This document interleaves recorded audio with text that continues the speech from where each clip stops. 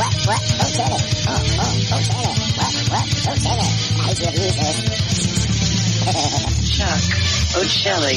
The second hour of the Ocelli Effect begins now. And, of course, if you're at Ocelli.com, great to have you along. But most of you are catching this further on down the stream and definitely getting the podcast. So I do appreciate every last one of you, no matter how you came to the broadcast.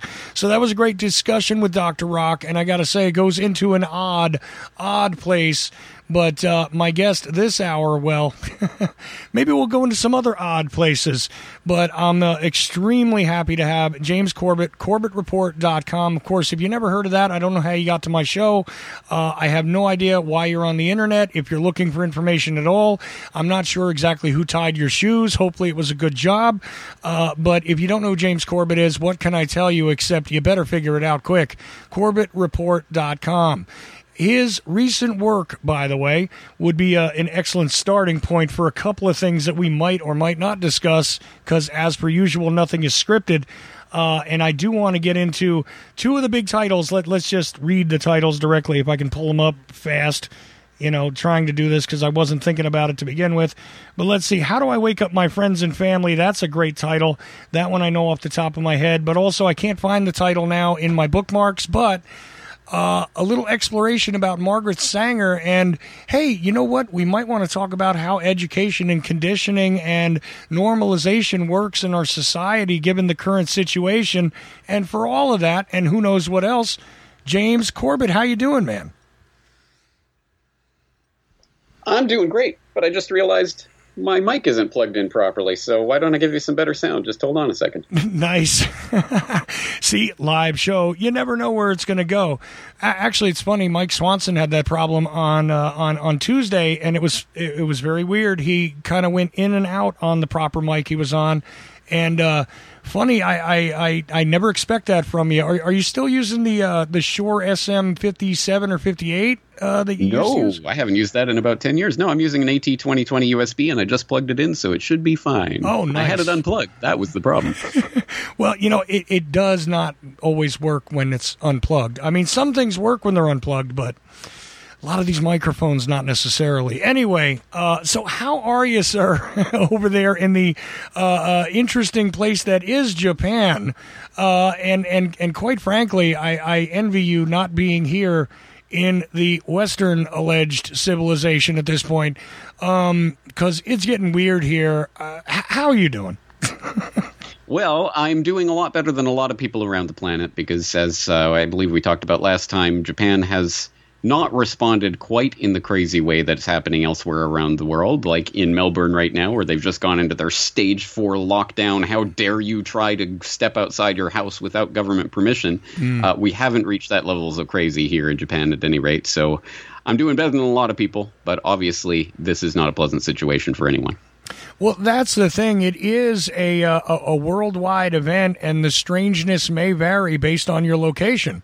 Here in the United States, what are we doing? We're arguing over masks. Should we shut down again?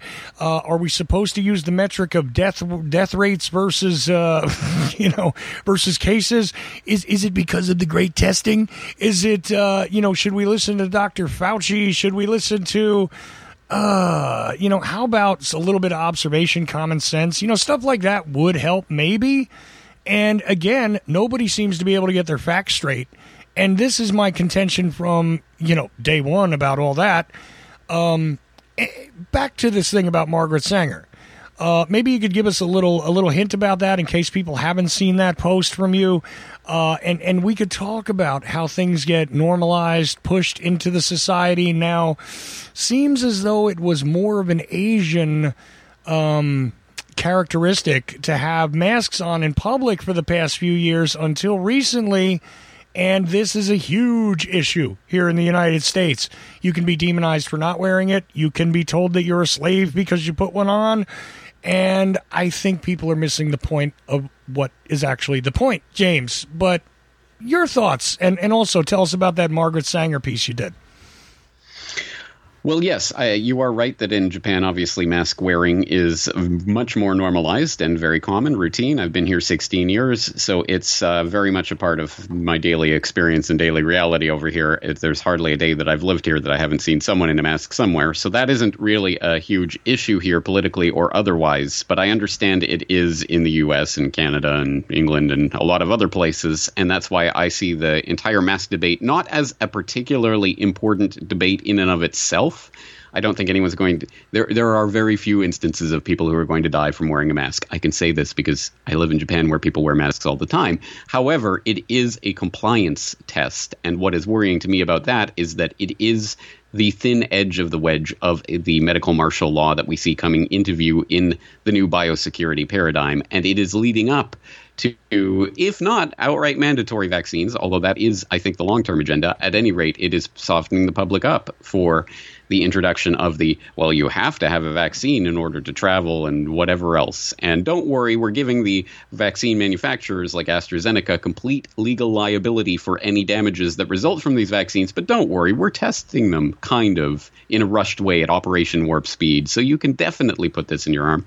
Anyway, that's the Japan side of it. To change gears completely, for people who might not have seen, Planned Parenthood of Greater New York is removing the name of Margaret Sanger from one of its buildings, and also petitioning to get her name removed from the particular street in Manhattan where they have their offices.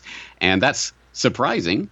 People might not understand what's going on there if they don't follow outlets like the Corbett Report, because if you do, then you will have seen several years ago I had a piece on Planned Parenthood Exposed talking about Margaret Sanger and her racist eugenicist beliefs that are amply documented in many, many, many things she wrote over the years in many different places, in many different contexts. But as I was noting in that episode that I did several years ago, there were a lot of people who were saying that that were basically defending her outright rampant racist eugenical urges and the things that she was outright writing about, like Time magazine and many others have written these types of defenses. Oh, yes, she said these horrible things, but she was really just trying to appeal to the racist eugenicists of her time and blah, blah, blah, basically defending her. Well, in the current political climate, that is no longer acceptable. So Planned Parenthood of Greater New York is taking the token step of removing her name from the building at the very least, which is at least a step in the right direction. But it is really revealing, especially because when you look at these fact-checker sites that in the past have attempted to refute the very types of things that I was pointing out several years ago. Well, when you go and read her letter here, or you go and read this passage over there, you see she was outright advocating racist eugenicist ideas. Fact-checking sites like Snopes will rate that false. That's not true. Look at this. She's pure as the driven snow. And I found it particularly ironic that Snopes actually published, word for word, just republished the AP News story talking about Planned Parenthood distancing themselves from Margaret Sanger. Are they going to go back and retroactively take back any of the times that they have defended her racist eugenicist beliefs in the past? You better believe they won't. They won't even put a correction or an update or anything. They're just going to leave them up there so that simultaneously, crazy conspiracy theorists like myself who pointed to Margaret Sanger's own words in the past and pointed out how they were despicable views were wrong at that time. And we're still wrong even today, even as it's proven that that is, in fact, the case. Don't question it. Don't think about it. Double think, whatever. Just go along with whatever the script is at any given moment. So I thought that was revealing for a number of different reasons, and especially for people who don't know what Margaret Sanger actually said, wrote, believed, advocated openly over and over in her works. But you can go and read the words for yourself. Do not take my word for it. So I hope people will check out that work that I've done. See, and this is almost like a secondary pastime here in this country, the way I see it, scrubbing the eugenicist agenda away from many figures, many actions, many things, not just Planned Parenthood, but there is a eugenicist connection to a lot of stuff. I mean, I've even argued on this show and gotten a lot of crap for it, that, quite frankly, the legendary level of eugenicist ideas that, everybody wants to immediately jump to and say, well, that was part of, Adolf Hitler's Germany. They originated here. They didn't originate in Germany the way I see it. I mean, yes, I'm aware of the priest class that was over there that pushed some of that agenda, but I'm telling you now, if you take a look at the dates of publication on a lot of the ideas that were swirling throughout the eugenicist movement in this country, guess what? They predate Adolf Hitler being anything. They predate the Third Reich. In fact, there's actual historical precedent for this, and I did go over that in my Big Oil documentary, especially Why Big Oil Conquered the World, where literally the sterilization laws that were put into place in Nazi Germany were based on the model sterilization laws that were drawn up by Harry Laughlin and the American eugenicists, and propounded by the Birth Control Review, which was the periodical that was helmed by Margaret Sanger and was published by the Birth Control League, which became Planned Parenthood. These are not coincidental relation. No, they're direct relations. In fact, I in my most recent video on Sanger, I link to a 1933 edition of the Birth Control Review, which eventually obtained some quasi-independence from the Birth Control League. But at any rate, in 1933, they had an entire special on eugenics sterilization, and they were publishing Harry Laughlin and people like Dr. Ernst Rudin, who people might know was literally the person advocating and bringing about the eugenics sterilization laws in Nazi Germany. These are direct relations. So yes, you're exactly right.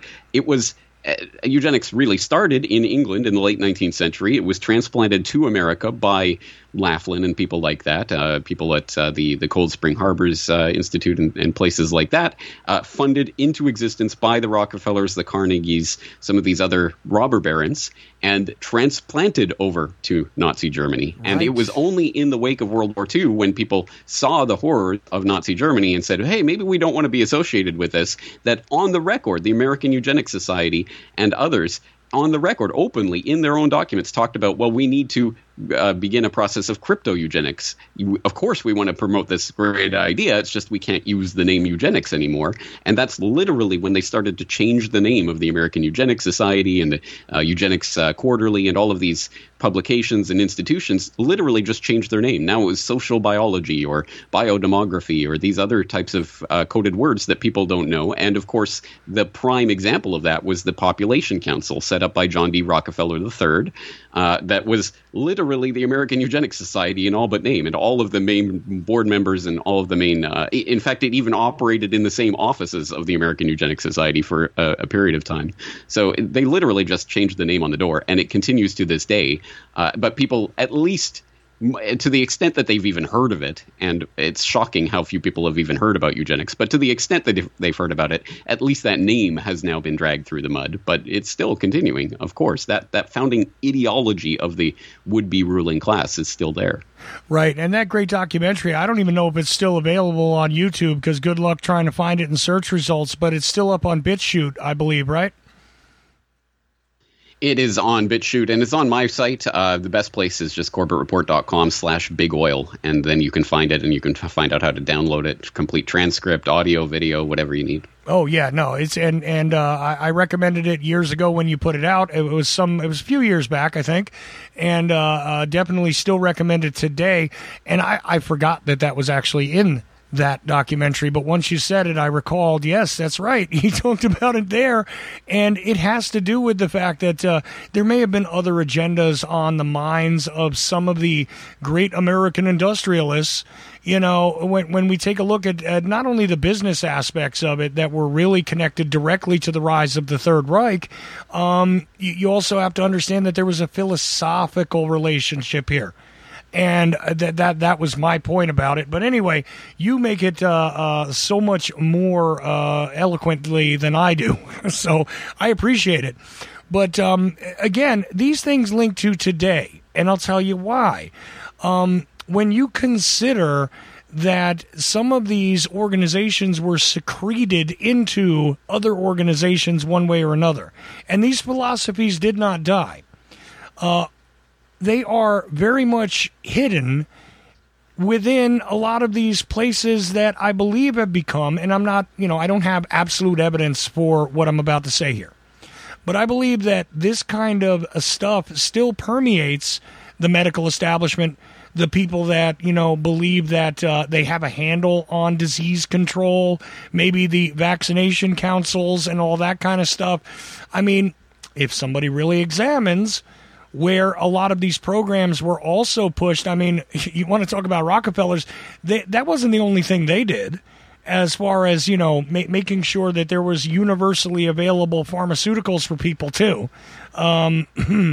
Wonder if that's going to come into play here because of the Operation Warp Speed, which you just sub-referenced during what you were saying. Man, we have a dangerous situation here, and what has happened, as far as I'm concerned, is that there has been a conditioning of the general public to accept, to acquiesce. And like you said, the mask in and of itself is not the issue, but compliance is. And I think compliance across the board, the fact that the groundwork is being laid out now, that you are an awful, murderous human being. If you are resistant or even questioning wearing the mask, you will obviously be an awful, murderous human being if you don't accept the vaccination because you're putting everybody else in danger. I mean, this is all, the table's being set, and they just have yet to finish cooking up the vaccine, and they're going to serve it. So, this is where we're going, James. I mean, I don't know how much more bluntly to put it. What are your thoughts? No, you're right. And here's one of the important things that's happening right now that you just gestured to there, which is that the entire health paradigm has been flipped on its head. And this is such an important point that was made with eloquence by Giorgio Agamben in an article on the biosecurity paradigm that I keep citing because I think it was so eloquent and so succinctly put. But he said we have entered into the new biosecurity paradigm where in the old paradigm, you have the right to health. You have the right to protect your health or to consult with a physician and get medicine for what you want. But in the biosecurity paradigm, you are juridically obliged to health, i.e. whatever the medical authorities say is you have to do this in order to protect everyone around you, then you have to do it. And if you do not, you are a bad citizen and a thought criminal who will eventually, once the right legislation has been put in place, will become an actual criminal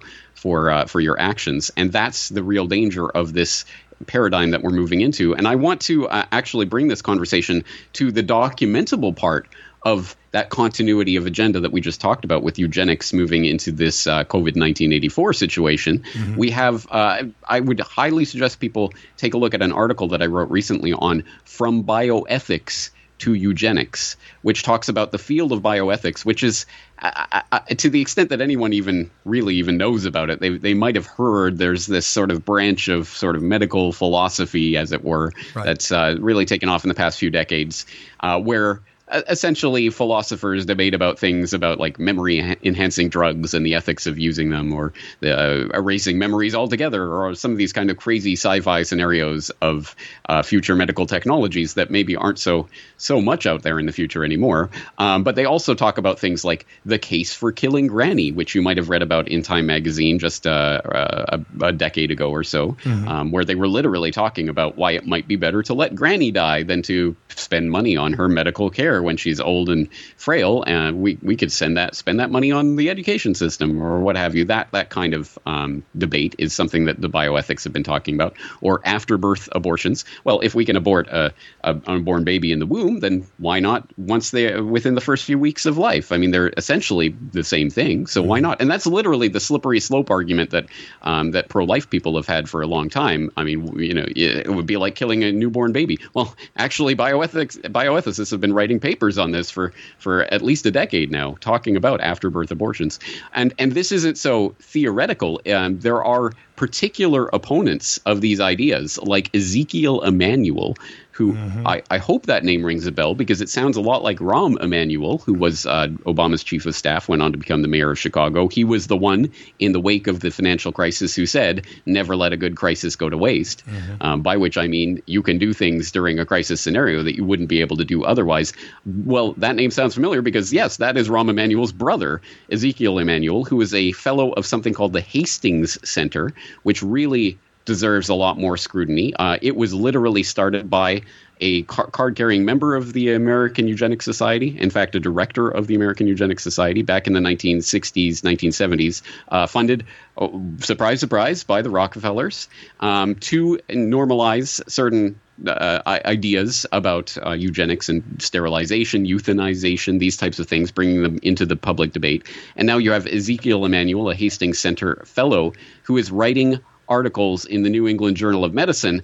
Not only has he been on record to advocate such things as literal death panels, where he said that the way to solve American healthcare problems and the problem of the medical system in America is to create an independent, non-political board that will decide on healthcare for each individual person. And that decision that is made by that board of experts will not be subject to political debate, and also not subject to any sort of debate by the person that they are talking about. I mean, it's a literal death panel. We will decide what medical care you can and cannot receive, and he thinks that's the way to solve the problems.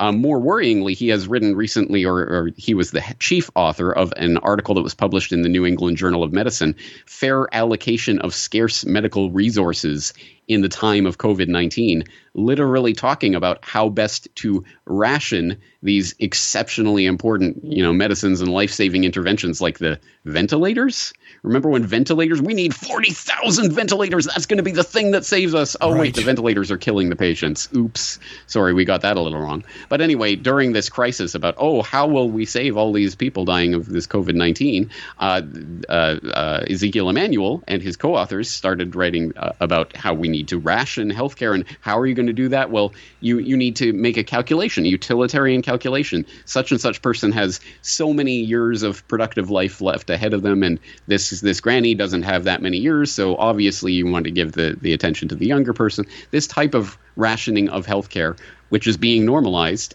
in the pages of the New England Journal of Medicine, which is important because I actually recently talked to a reporter, Rosemary Frey, about an article she wrote about how people in the Ontario healthcare system were essentially being consigned to death in the elderly care home situation there, where she mentioned that the Canadian Medical Association, and she provided the link, which I had to read for myself because it's absolutely crazy. The Canadian Medical Association came out recently with some emergency directives about how to respond to this COVID-19 crisis, where they said, normally we wouldn't make changes in our guidelines and changes in how to go about medical care without consultation, and a board would look into it and a panel would debate it and there'd be recommendations and we'd implement those recommendations. But we don't have time for that. So here's an article from the New England Journal of Medicine. We're just going to that is now the way that the Canadian Medical Association will operate.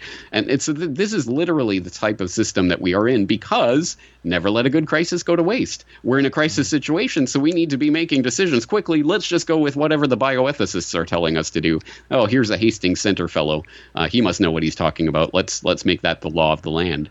So there's a direct connection between literal eugenicists, literal card-carrying eugenicists that are founding these organizations that create these people like Ezekiel Emanuel and others, who are now essentially becoming the de facto rulers of the medical system by virtue of the fact that they're the ones out there writing these opinions that then become law.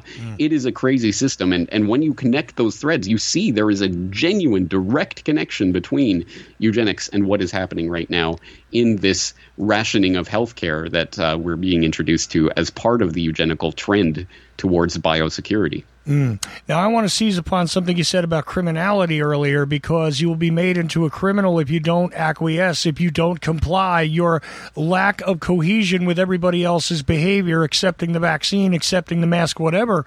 I think it goes beyond that. I could live with the idea that I'm maybe breaking the law, but here's the really unlivable aspect of it that I think people are not taking into account, and that is, as we see travel restrictions coming into play regionally and by state in the United States already, one can imagine the following: that not only would your ability to travel be restricted if you do not comply, but you would be completely depersoned, because your ability to rent, your ability to have a job, your ability to get access to things like bank accounts, which I don't have anymore, but even so, your choices for participating in any aspect of the system might be completely eliminated if you do not comply. Not only that, but you'll be demonized, you'll be ostracized, you'll be outcast in a real way. Oh my. You know, it's funny, and I don't always go for the biblical aspects of this, but it does seem to me like if you don't accept the mark of the beast, you will not be able to trade. You will not be able to, participate in the society, in quotes. And that, I think, is the thing that people are not imagining will happen. But how do you not imagine it, considering the fact that we already see that people are being denied access to things which are essential? I mean, listen, if you live in a city in the United States, you can't not go to a grocery store. It's impossible. So guess what? If there is a thing you have to have, your temperature can't be too high. And, pretty soon, since we'll already have a biometric signature for everybody, we'll know whether you're one of the ones that's been cleared by having the vaccine or not. Whether they make you carry a medical card or they figure out a way to digitally fingerprint you, figuratively speaking, because the fingerprint is actually not quite as accurate as biometric, identification. Thing is, we're coming to a point where this is being rolled out too, and I don't think anybody's really talking about that. I mean, with the exception of a very few of us, James, but we're the crazy conspiracy theorists who, even though we told you that the eugenicist movement, I didn't say it started in the United States, but it came from the United States and went to the Third Reich. Now an acceptable kind of, oh yeah, sure, that's true, but we're going to pay no attention about what we said before. I mean, it makes me feel very much like the time that I used to say that if John F. Kennedy wasn't killed in 1963, the Vietnam War would not have been prosecuted as it was. In fact, it probably wouldn't have happened after 1964, but that was madness up until a couple of years ago. Oh, and hey, the Gulf of Tonkin incident, which was literally like a false flag kind of circumstance, and is even admittedly that way. Hey, you know what? That was just the realm of conspiracy theorists, too.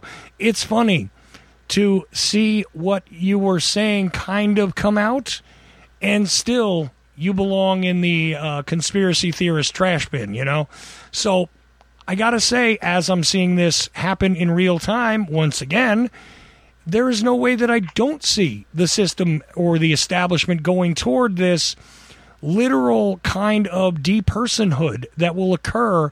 And this is just one virus, one example.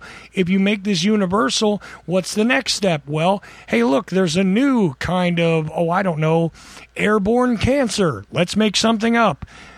If you don't have the right shot, if you don't have the right medical check box in your digital records, maybe you won't be able to conduct business. Maybe you won't be able to, mingle with other people. You shall go live on the edge of the city and have none of the grid. What do you think of that? Well, I obviously agree with the general tenor of what you're saying, but let me disagree specifically on one point. I think we are moving past the point of denigration of people who are pointing out the Great Reset and what we are stepping into as conspiracy theorists. I think we've already moved past that point. It's something that I have pointed out many, many times over the years, and I still marvel at the phenomenon, but it is true that for years and years and years, decades, they can take a certain field of research or a certain idea and call it crazy conspiracy theory. You're an absolute... You're totally insane if you even contemplate the idea. It's not happening. It's not happening. It's not happening. And then there is an official admission that thing is happening or that is true. And on a dime, everyone who is a defender of the establishment status quo will say, well, of course it's happening. It's a good thing. It should be happening. I'm glad it's happening. And I think that is actually the point that we're arriving at with regards to this Great Reset, new normal, or whatever they're calling it this week. Because, for example, I'll point to Melbourne and what's happening right there, where obviously just unimaginable, incredible police state powers are being flexed right now in the name of this deadly killer wave that has killed hundreds of people throughout Australia over the last several months. Hundreds, I tell you. Oh, my God. You better lock yourself away. Well, unfortunately, not only are people seeing this and obviously experiencing it, but unfortunately, a lot of people are all on board with it. They are actively embracing with it and actually becoming the thought police, essentially, and snitching on their neighbors. And, they deserve to get their door beaten down and thrown into a jail cell because they dared to have people over for a birthday party. It's a story I saw recently that just absolutely blew me away. It's one of those moments where this type of thing is happening, but just to see a specific instance of it, there was some thought criminals, I believe it was in Melbourne a couple of weeks ago, who dared to violate the then actually lesser restrictions on gatherings, but there were still restrictions in place on parties, crowds of more than 10 people or something like that. And there were some thought criminals that decided to have a birthday party for their children. And they were inviting other people around to their home and having a bunch of people in their home, obviously against the rules. They made the mistake, well, a double mistake, really, of going to KFC for their party food and attempted to be inconspicuous as a couple of different people went in and ordered whatever it was, 2, 3, 4 buckets or whatever it was, a lot of chicken. Right. And there were some medical workers. I don't know if they were ambulance paramedics or whatever, but there were some sort of medical workers who were there at the KFC that saw this suspicious purchase and reported it to the police. The police came, followed those people to their home, raided the home, found people that were literally hiding under beds, hiding in the garden shed, whatever, trying to hide from the police. They got caught. They got charged $24,000 for the effrontery of holding a birthday party for their children in their own home. And the overwhelming response on social media was, good, I'm glad you got them, those vile people trying to spread this deadly disease. That is what we're dealing with. It's far beyond you're a conspiracy theorist if you think there's a police state. It's no, we need a police state for this.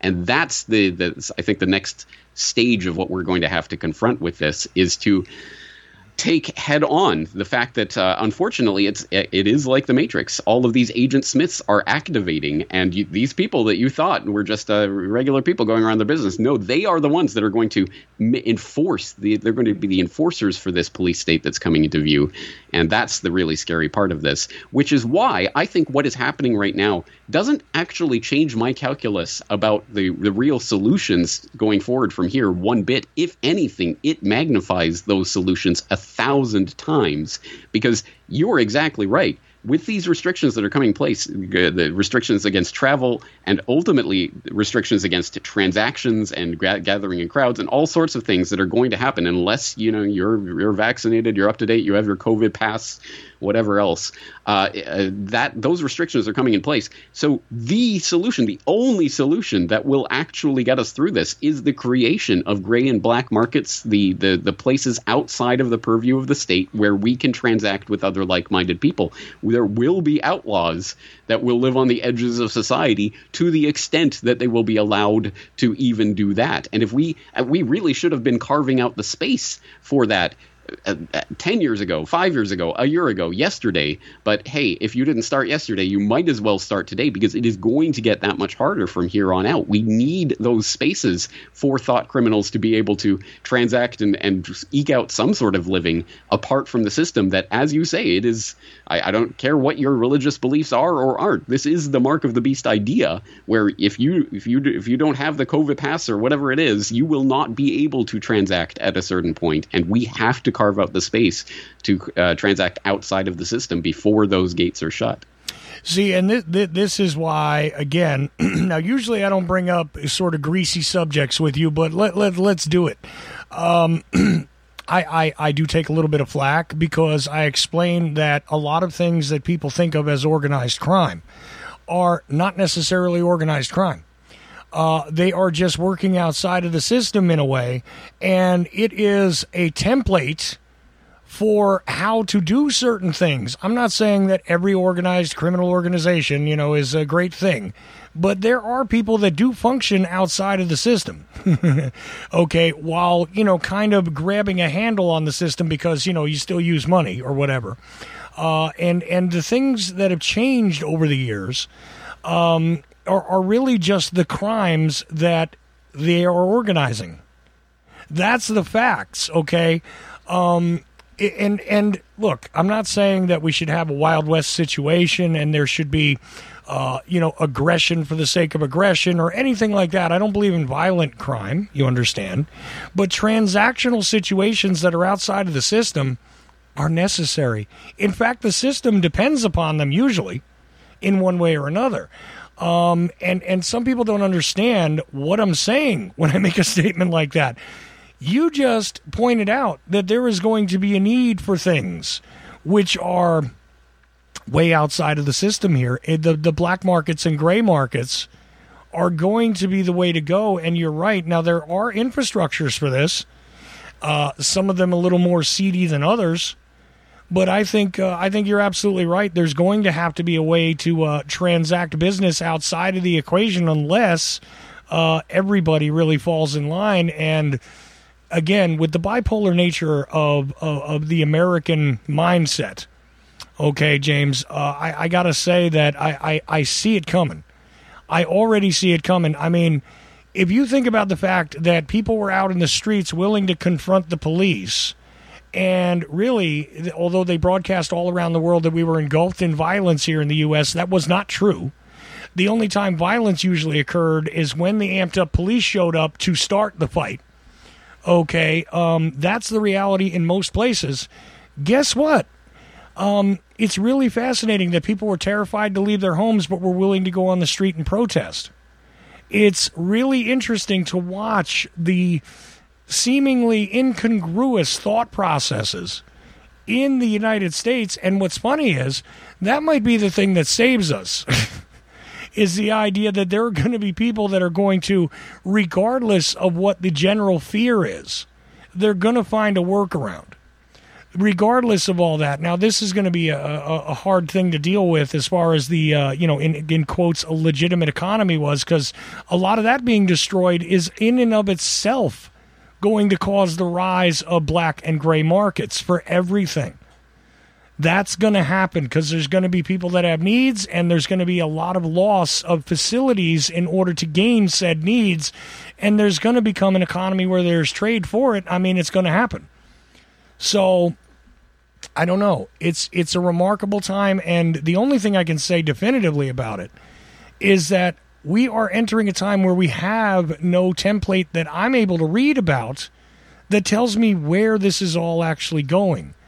And the again, seemingly incoherent statements from the establishment, the seemingly incoherent, pushbacks against the establishment, I think are the vanguard of the events that are about to really change things. I think we're going to see a lot of change really soon.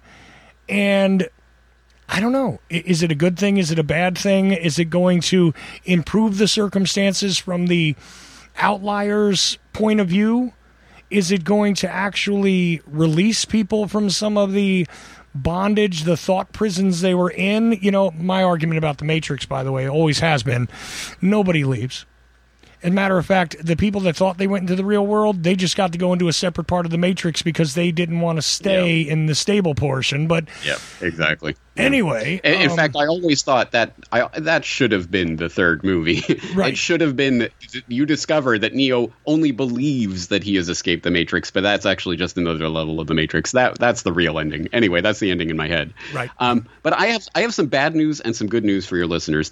Let's go get the bad news out of the way first. Sure. If you think you are going to live the kind of comfortable life where you're going to live a comfortable, respectable existence in opposition to this biosecurity paradigm that's coming in to view, well, I have to spoil that illusion. You are not. If you are uncomfortable even contemplating the idea of black or gray markets or transacting outside of the system, then you've already lost. Because if you're not going to become a thought criminal, then you are not going to win this game. You are going to become a victim of what is happening right now. But I have some good news, which is that there are templates that do exist. Obviously not specifically about the situation that we find ourselves in, but about the general ideas that we're talking about. And I think it is a psyop that's been perpetrated on our internet culture, especially with the 10-second attention span, or is that 2.5 seconds these days, that we have been taught that if if something was not produced in the past 24 hours about events that took place at least within the last few days, then it's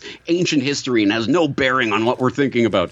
And that really is a psyop that I've seen taken over a lot of people's minds, even people who believe themselves to have woken up, or whatever you want to call it. And that's much to our detriment, because there is relevant information out there in sometimes very surprisingly old places. And I just did a interview a few weeks ago, I hope people will check out, about a 500-year-old book called The Politics of Obedience, a Discourse on Voluntary Servitude by Etienne de la Boétie, who was a 16th century French thinker, philosopher, who wrote about essentially tyranny and how to defeat it.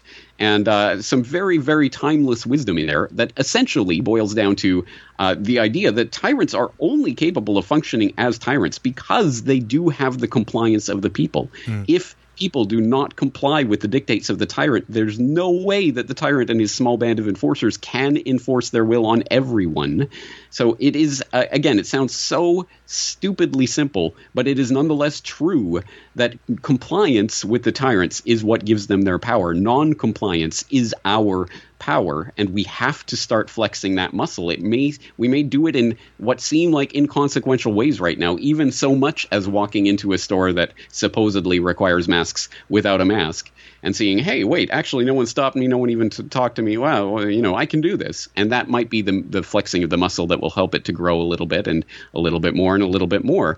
But if we want specifically some ideas for putting this framework of how to productively resist and not comply, because I think it has to be a conscious thing that we consciously direct ourselves to, there is a template for that too. And I wrote about that in an article recently I want your listeners to read. It's called Rejoice, the Agora is Growing. Right. It's up on the front page of CorbettReport.com right now as we speak, at any rate. And in that I talk about the now it's almost half a century old wisdom of Samuel E. Konkin III, who was a Canadian expat emigre to the United States who was writing about anarchism in the 1970s, 80s. And he wrote something called an agorist primer or an agorist primer, depending on your pronunciation, where he talked about counter-economics. And essentially, the definition, for people who don't know, all non-coercive human action committed in defiance of the state constitutes the counter economy. So this isn't talking about economics like owning stocks or, buying something in the store. This is about every action that you take, whether it is in compliance or against the dictates of the state. If it is against, it is counter-economic activity. So much as walking into a store in defiance of local ordinances without a mask is counter-economics, or visiting a friend during a lockdown in defiance of the state-mandated orders against doing such a thing. That is counter-economic activity.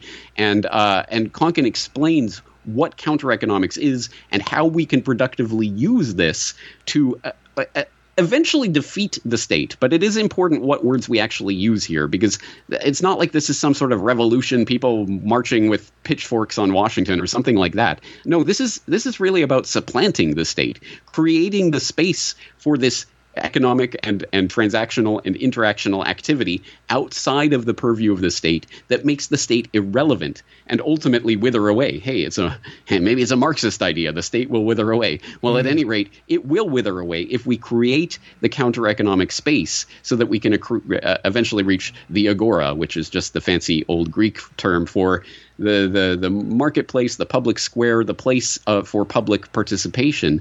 That is not a government space. It's not a government carved out space. And that is the template that we can use going forward from here. But it has to be consciously directed activity.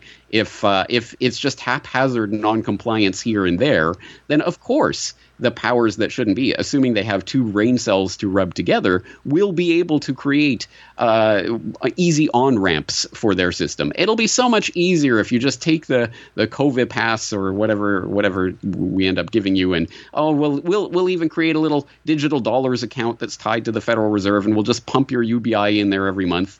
And as long as you get your vaccines and do whatever we say, then you can get your monthly stipend, and you'll live happily as the robots take over the economy in the fourth industrial revolution during the Great Reset. Don't worry about it. Just go back to sleep, everyone. And if this is not consciously directed resistance to that agenda, then that is what will happen, and most people will go along with it. So we need to be growing the consciousness of counter-economic activity as a strategy for achieving the agora. And again, if those terms are brand new to you, please go and read my article on this where I provide the links, and you can go and start and read, again, age-old wisdom, 500-year-old books, or even 30 or 40-year-old books that have already discussed this and laid the groundwork for it, so that our job is that much easier.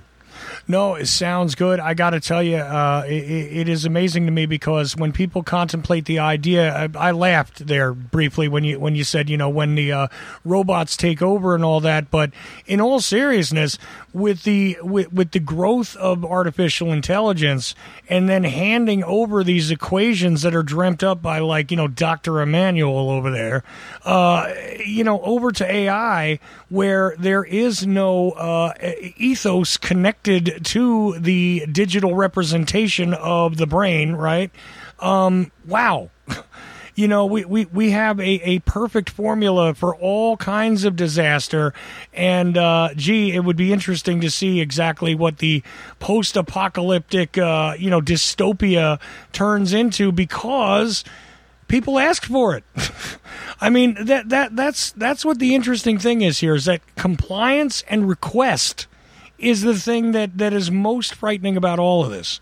The idea that, people that might have been disposed to argue against Big Pharma and its prevalence over, how it prevails over the well-being of so many people in this country for sure, but definitely in most of, industrialized civilization or whatever it is they're calling it today.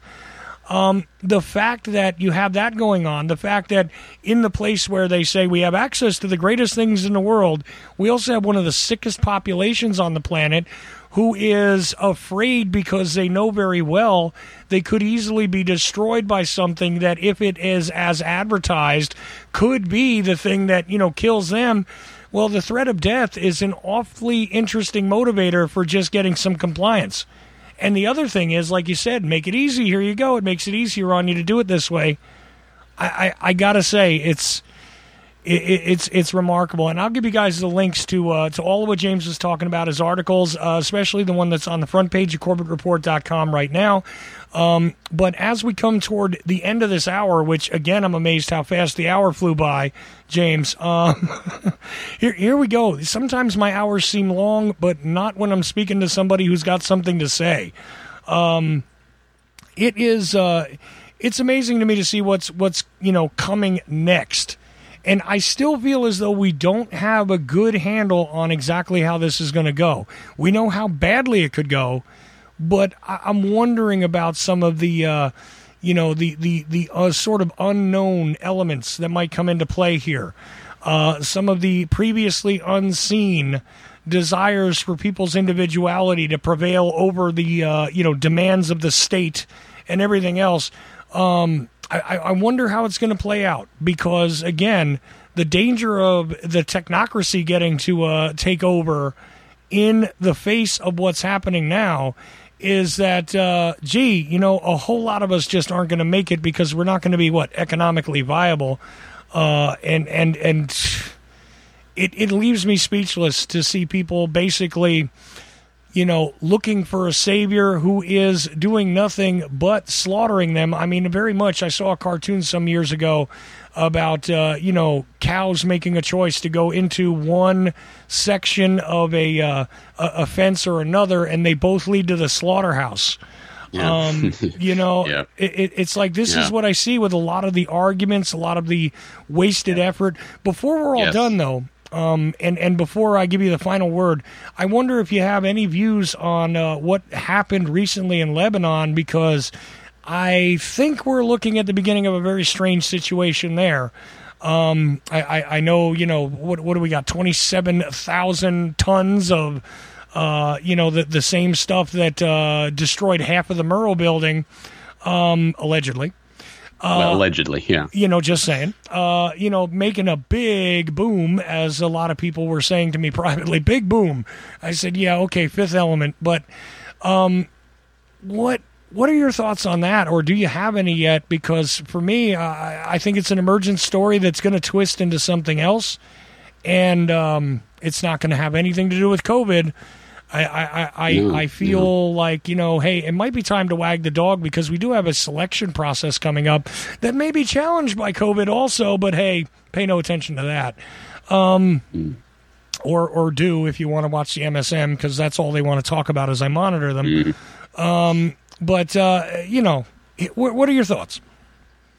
Well, at this point, I have no inside information or anything about the Beirut blast or what was really going on there. As I'm sure you've seen, the official explanation so far has to do with this 24,000 pounds or whatever it was of ammonium nitrate that had been seized 6 years ago and was just being stored there at the port. And lo and behold, a fireworks factory fire set it off or something along those lines.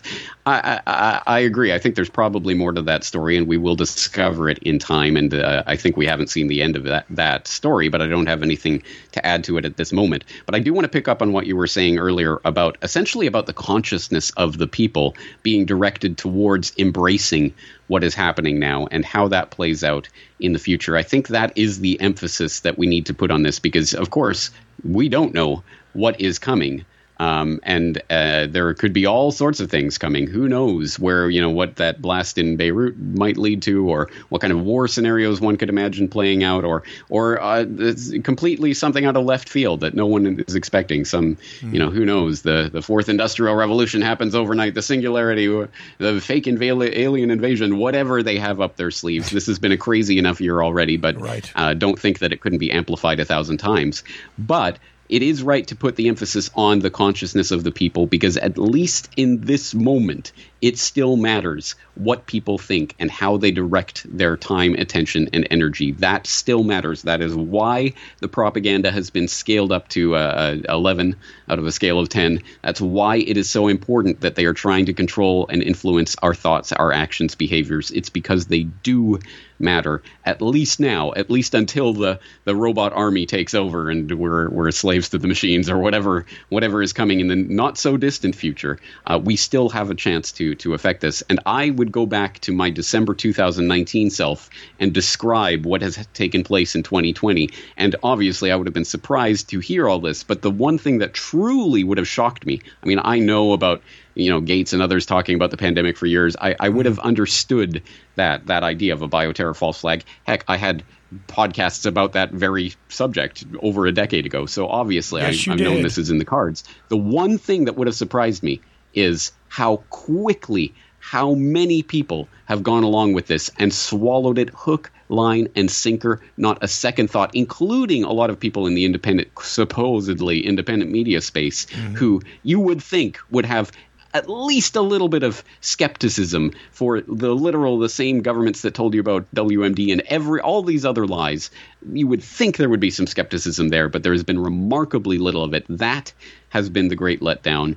And again, the sign that the real deciding factor here is what people think. Now, the positive side of that is that I have directly seen in interactions with people with my own work over the past several months, a lot of people are either tuning into this for the first time because they suddenly realize something is going on, right, or a lot of people who have kind of listened to me and they know something's going on, but I'm just going to go live my life. I can't deal with this. A lot of those people have come to me in the last few months and gone, wow, I see how serious this is, and now I'm going to devote myself to it. So this is having that effect of polarizing people into the awake, if you want to use that term, and asleep, if you want to use that term. However you define that, at any rate, there are a lot of people who are energized by this, and it's a race. It is a race right now. Can we at least get a majority of the population at least questioning authority and then starting to think about how to defy and non-comply with the agenda? And on that note, I just want to put a quick plug in. This Saturday, August 8th, is the next Expose Bill Gates Day, which Derek Brose of ConsciousResistance.com, it was his idea, but it's a decentralized idea. It's a hashtag. It's whatever you want it to be, however you want to manifest that in the world, handing out, flyers or copies of DVDs of my Bill Gates documentary or whatever it is. Just anything you can do to get the word out about this agenda. And I think this is the kind of demonstration of that act of non-compliance, of thought criminality, manifesting that in reality, in the real world, and trying to get other people at least aware of that. That is, again, the flexing of that muscle that we have to start really training right now, the muscle of non-compliance, because that is going to be the game for all the marbles going on from here out. Right. And, the thing for me is that we need to, it is at exactly this time.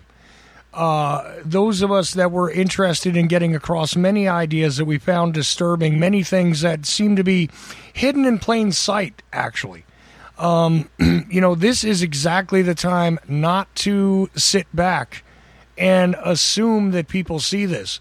I think this is exactly the time to make a noise as big as you can and do what it is you can to provoke thought among people who maybe would have had no opportunity to even be presented with an alternative to what it is the powers that shouldn't be, as you said, are putting out there.